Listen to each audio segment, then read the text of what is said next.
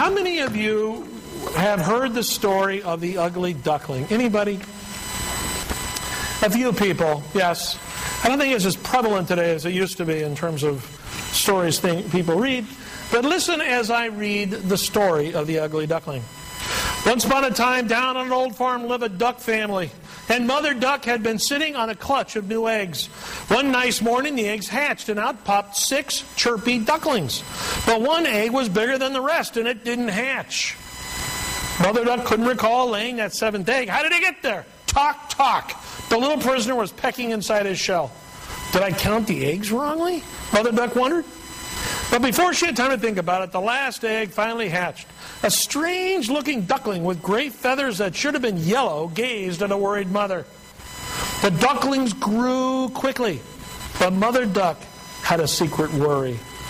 I can't understand how this ugly duckling can be one of mine, she said to herself, shaking her head as she looked at her last born. Well, the great duckling certainly wasn't pretty, and since he ate far more than his brothers, he was outgrowing them.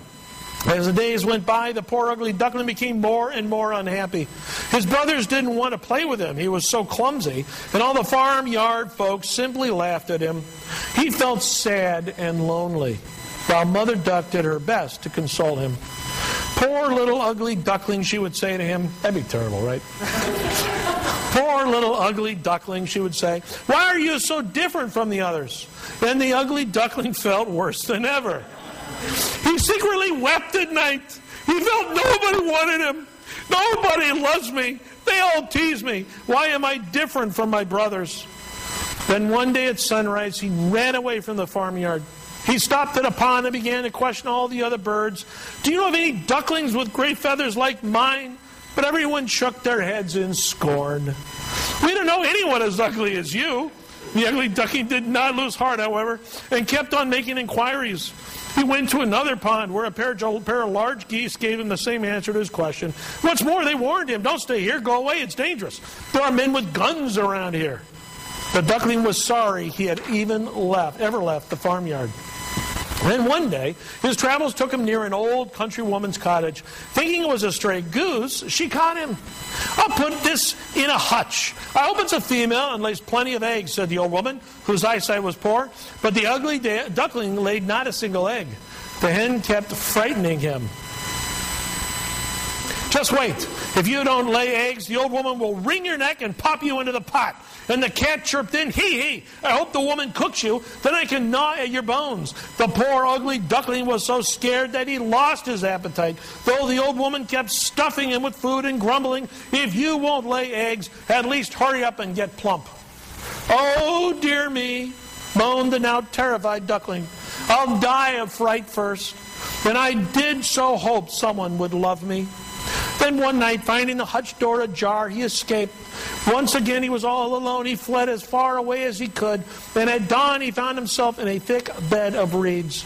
If nobody wants me, I'll hide here forever. There was plenty of food, and the duckling began to feel a little happier, though he was lonely. One day at sunrise, he saw a flight of beautiful birds wing overhead. White with long, slender necks, yellow beaks, and large wings. They were migrating south.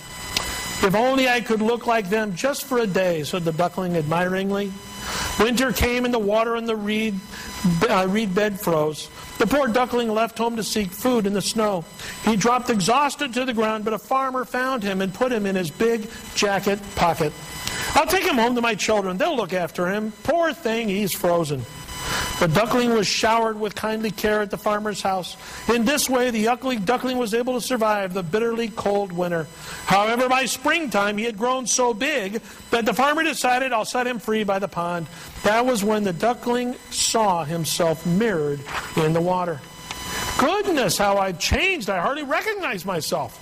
The flight of swans winged north again and glided onto the pond. When the duckling saw them, he realized he was one of their kind, and soon made friends. We're swans like you, they said warmly. Where have you been hiding? It's a long story, replied the young swan, still astounded. Now he swam majestically with his fellow swans. One day he heard children on the riverbank exclaim, look at that young swan. He's the finest of them all. And he almost burst with happiness. Isn't that a great story? Moral of the story is don't get eaten by that woman and the cat. Okay.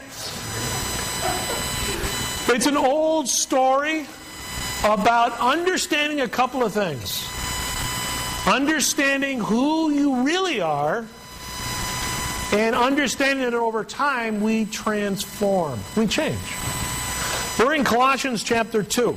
Colossians chapter 2, we've taken a little hiatus from Colossians, but going back to it.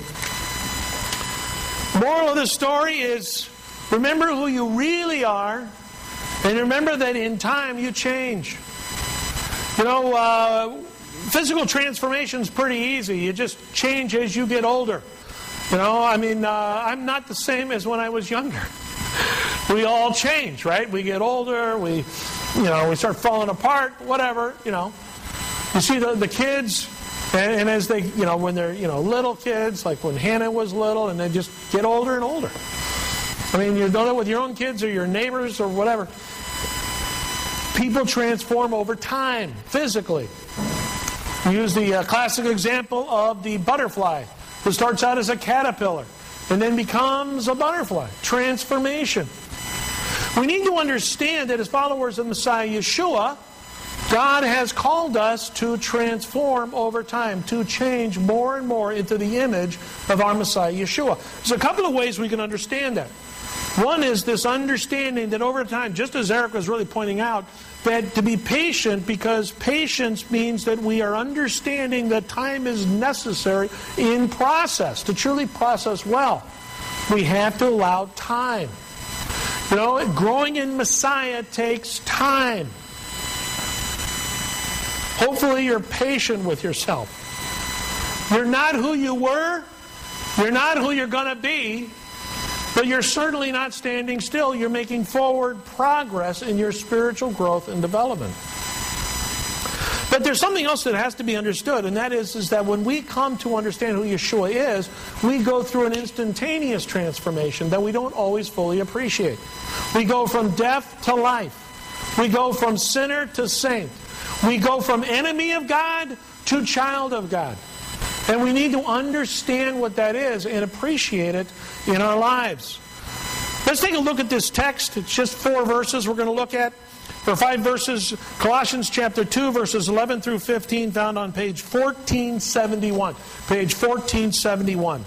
It says, "Also it was in union with him that you were circumcised with a circumcision not done by human hands, but accomplished by stripping away the old nature's control over the body. In this circumcision done by the Messiah, you were buried along with him by being immersed. And in union with him, you were also raised up along with him by God's faithfulness that worked when he raised Yeshua from the dead. You were dead because of your sins, that is, because of your foreskin, your old nature. But God made you alive along with the Messiah by forgiving you all your sins. He wiped away the bill of charges against us because of the regulations that stood as a testimony against us. But he removed it by nailing it to the execution stake, stripping the rulers and authorities of their power. He made a public spectacle of them, triumphing over them by means of the stake." Tremendous text. And we're going to take it apart. You'll notice on your announcement sheet, the back of it, there's notes there. I encourage you to look at that. The main point I want to get across is the big idea, which states when we humbly accept Yeshua's death for our sins, we go through a complete spiritual transformation. That's the thing I want you to walk out today with, is that the moment you humbled yourself and you became a follower of Messiah, you believed in Yeshua's atonement for the forgiveness of your sin, you immediately went through a spiritual transformation. You went from death to life. That's what Shaul, Paul, is trying to get across in Colossians chapter 2. And it breaks into 3 points. It's always 3 points, right? The first is we have a new self. Take a look at verses 11 and 12 again. "Also it was in union with him that you were circumcised with a circumcision not done by human hands, but accomplished by stripping away the old nature's control over the body. In this circumcision done by the Messiah, you were buried along with him." So let's just stop there. It's very important to understand that circumcision here is an illustration of change. In the Jewish mindset, in our mindset as a people, what has developed is circumcision separates. All right? Jewish people, when a kid is 8 days old, all right, according to the Jewish tradition, they go through Brit Milah, they get a bris, and they're circumcised. It separates him from the nations. He is now part of the people of Israel. God willing, very soon, Levy and Nicole are going to have a nice, healthy little baby boy, and there'll be a party, and the kid will get snipped, and everybody will rejoice. But yet the party is only the fun part. The really important part is the Brit Milah. Because it is Levy and Nicole stating that, as God is their witness, that this child is being brought into the covenant of Israel as a son of Abraham. And that it separates him from the nations. It is an important statement among us as Jews that separates us from everybody else. Now, what's interesting here, he uses circumcision, but not physical circumcision. This goes back to what we see in the book of Deuteronomy, where God says to the people, or Moses says to the people, circumcise your hearts. Set yourself apart inside. Humble yourself before the Lord your God. Here, the illustration of circumcision is directly related to the fact that God wants us to be different than the world. That God, through Messiah Yeshua, has saved us. God, through Messiah Yeshua, has given us a new heart and a new life through our faith in His atonement. And this makes us separate from the world. Now, Shaul is making this point. Colossae is mostly a Gentile community, but whether you're Jewish or Gentile, the bottom line is this is relevant. Because all of us, when we humble ourselves, God is cutting away, as it uses this over and over, the foreskin of our hearts. He is humble, and through our humility, He is marking us as His. There is a transformation. A child is changed physically through a bris. He will never be the same. When we come into relationship with God through our faith in Messiah Yeshua, we are marked, spiritually speaking. We will never be the same. One of the key doctrinal points I hold on to is an understanding that when a person comes to genuinely believe, genuinely accept that Yeshua is the Messiah, that they will never lose that relationship with God, that they have been transformed, that they have been marked, that there is no going back, that God will hold them regardless of what they may do. That should bring you great comfort, especially if you sin. I'm sure that you sin every once in a while, right? Some of us sin a lot. And to know that nothing will ever separate us from God's love should bring tremendous encouragement for us. So you have the illustration here of circumcision pointing out that a transformation has taken place. A change has occurred. That we are being separated from the world and now brought into the family of God. Also, he uses the illustration of immersion, which we see here in verse 12. You were buried along with Him by being immersed, and in union with Him you were also raised up along with Him by God's faithfulness that worked when He raised Yeshua from the dead. You know, immersion now, of course, it's all illustrative of the mikveh, the whole idea of ritual purification. Okay, people in the first century understood that coming into the people of Israel was accomplished through two elements, generally. People argue about it, but generally it's accepted. Brit Milah, circumcision, and tefillah, or mikveh. Okay? So between these two things, a person comes into the people of Israel, and therefore is transformed from being a non-Jew into a Jew. All right? So he uses these illustrations again to clearly articulate transformation spiritually. So I'm trying to really nail this home because I think some people really struggle with this. When you come into relationship with God through accepting Yeshua's Messiahship, accepting His atonement, believing in His sacrifice for the forgiveness of your sins, you become a new person. And you should rejoice in that truth. I'm going to read another illustration here. I found this to be a great illustration. For those of you who like RVing, you will appreciate this. The motorhome has allowed us to put all the conveniences of home on wheels. A camper no longer needs to contend with sleeping in a sleeping bag, cooking over a fire, or hauling water from a stream. Now he can park a fully equipped home on a concrete slab in the midst of a few pine trees and hook up a water line, a sewer line, and electricity. One motorhome I saw, in fact, my father had a motorhome with a satellite dish. No more bother with dirt. No more smoke from the fire. No more drudgery of walking to the stream. No more outhouses to contend with. Now it is possible to go camping and never have to go outside. We buy a motorhome with the hope of seeing new places, of getting out into the world, yet we deck it out with the same furnishings as in our living room. Thus, nothing really changes. We may drive to a new place, set ourselves in new surrounding, but the newness goes often unnoticed, for we've only carried along our old setting. I think that often as followers of Messiah, we have that kind of a mentality. We believe intellectually, in a sense, that we are traveling to new places with God because of our faith in Messiah Yeshua. But instead of really understanding and appreciating what transformation means, we're dragging all of our junk with us as we go on God's road trip. And it keeps us from being all that God wants us to be. It keeps us from truly appreciating all that God has for us. Take a look again at the text, verses 13 and 14. It says, "You were dead because of your sins, that is because of your foreskin, your old nature. But God made you alive along with the Messiah by forgiving you all your sins. He wiped away the bill of charges against us because of the regulations. It stood as a testimony against us, but He removed it by nailing it to the execution stake." There is today, because we've come into right relationship with God, a freedom. The transformation means change, freedom. That means those things that really used that really get you down, those things that really used to control you, do not have to control you as a follower of the Messiah. They don't. I was talking with somebody just recently about some occultic issues. Okay? I mentioned this briefly to Jason, who's probably trying to wonder out what I was talking about.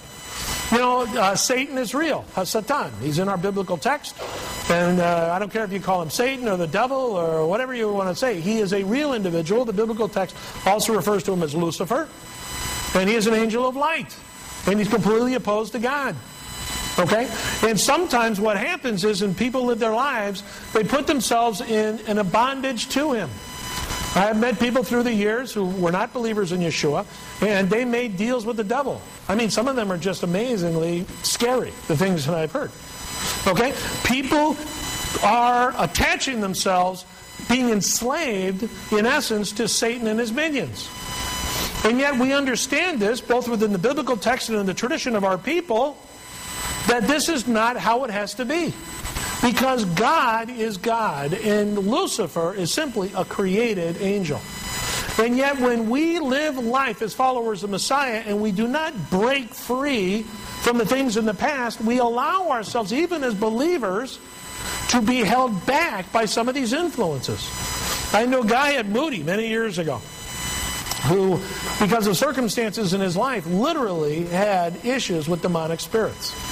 Freaky stuff.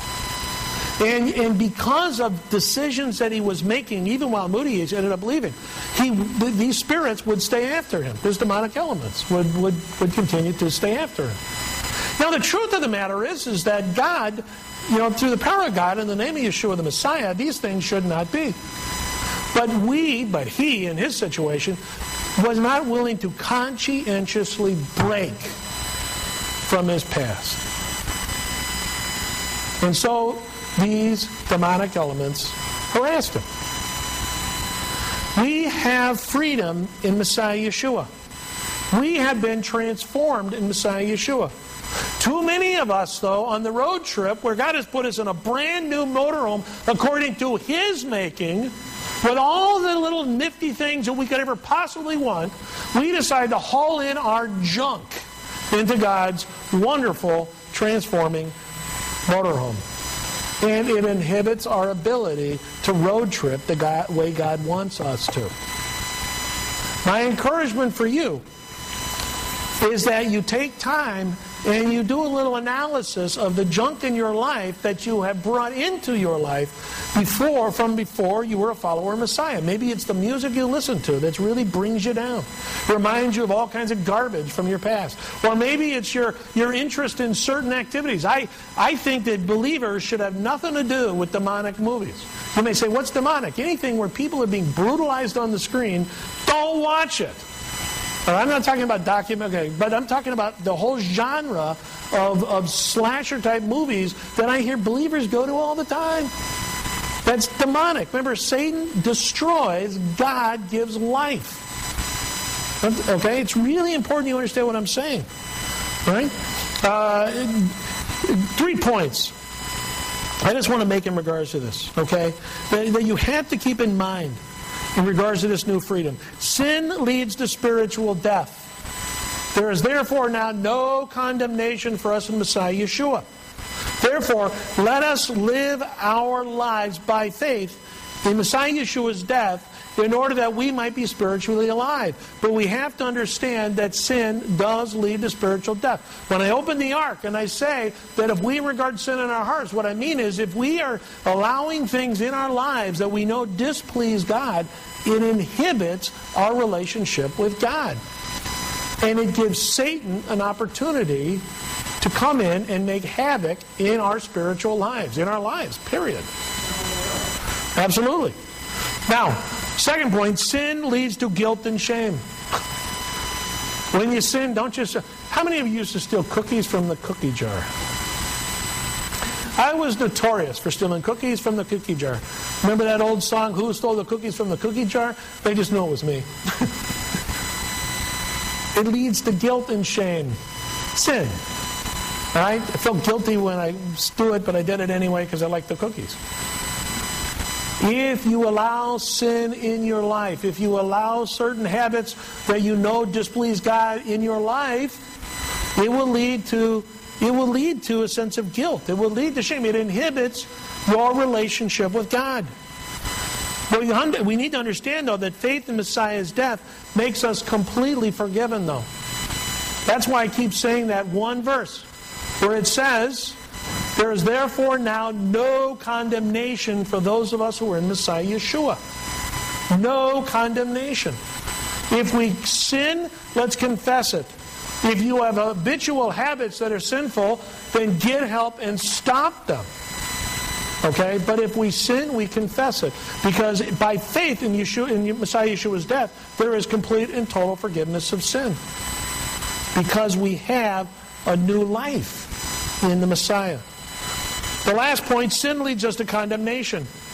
Sin leads to condemnation. Eventually, if you're continuing to sin and allow sin to be active in your life, God will have to bring discipline into your life. God will discipline you. I don't know what it could be. He might bring things into your life to just get you to the end of yourself so that you will stop sinning. But what's also, and I said this earlier, incredibly important to remember, that because we have faith in Messiah Yeshua's death, our salvation is sealed, though. Don't ever let Satan discourage you because you're not, because you do sin. If anyone doesn't sin, he's a liar. The problem is when believers sin and they don't confess it. They don't care. They don't want to admit it before God.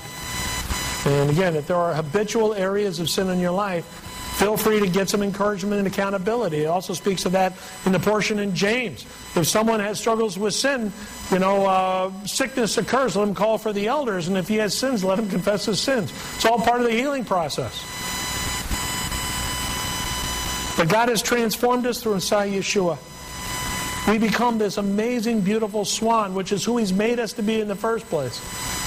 And that often we're on this road trip that God has us on, this wonderful opportunity, this great experience.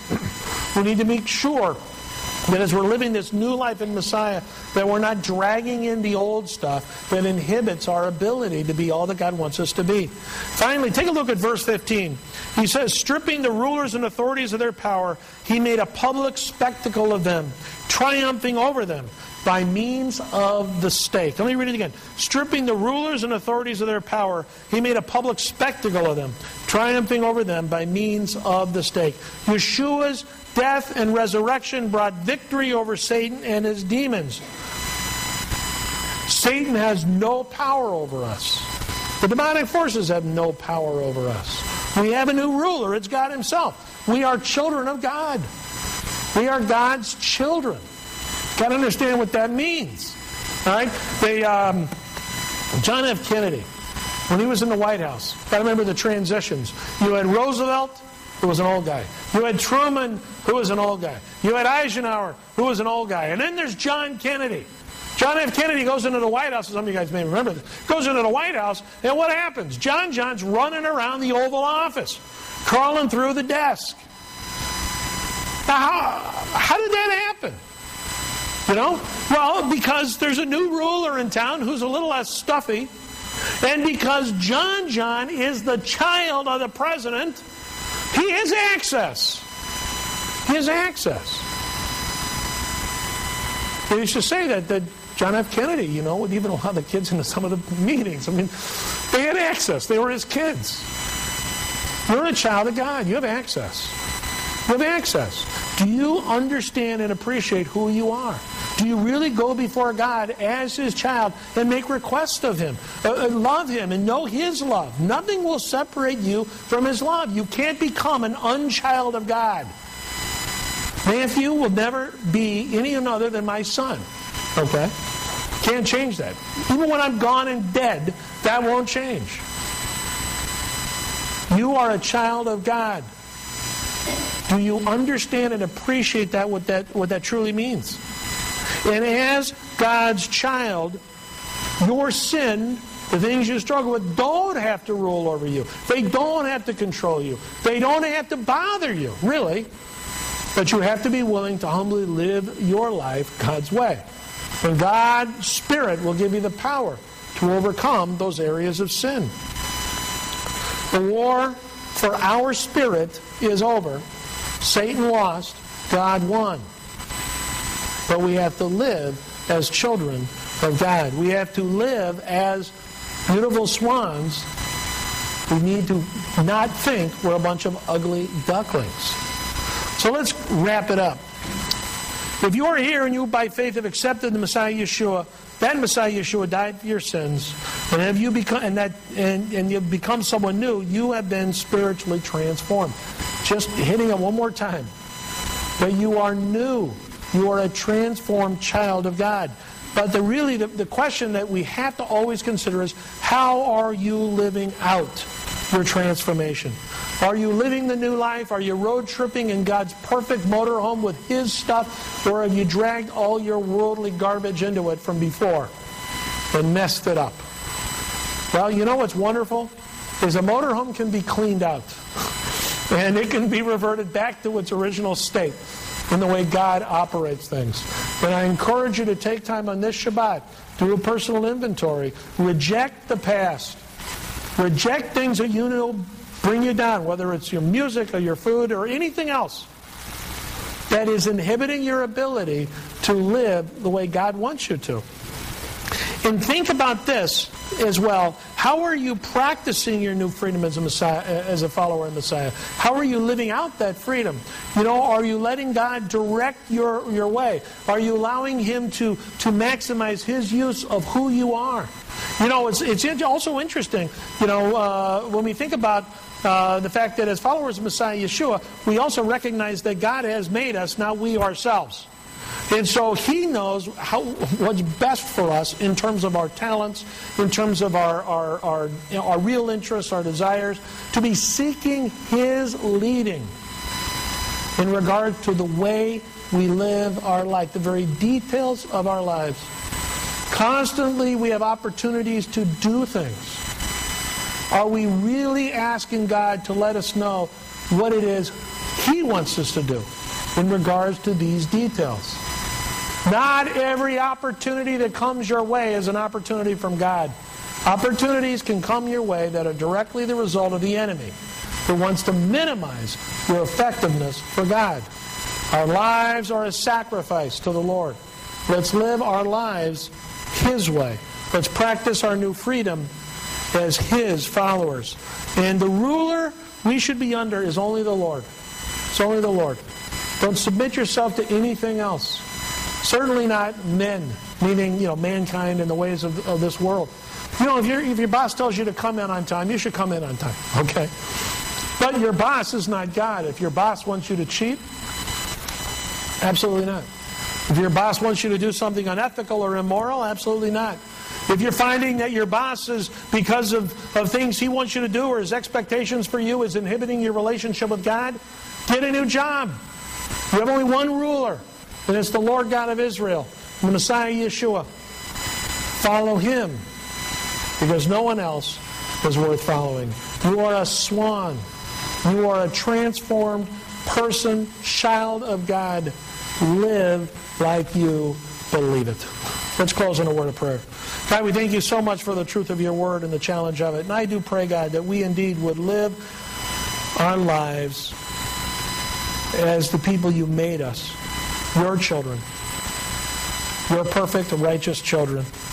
And God, although we understand our sin and our struggles, we thank you, God, for your love that will never change, that we are transformed and nothing will take us back. God, help us to live as your children. Help us to live according to your instructions and to bring you glory and pleasure. We pray all this in Yeshua's name.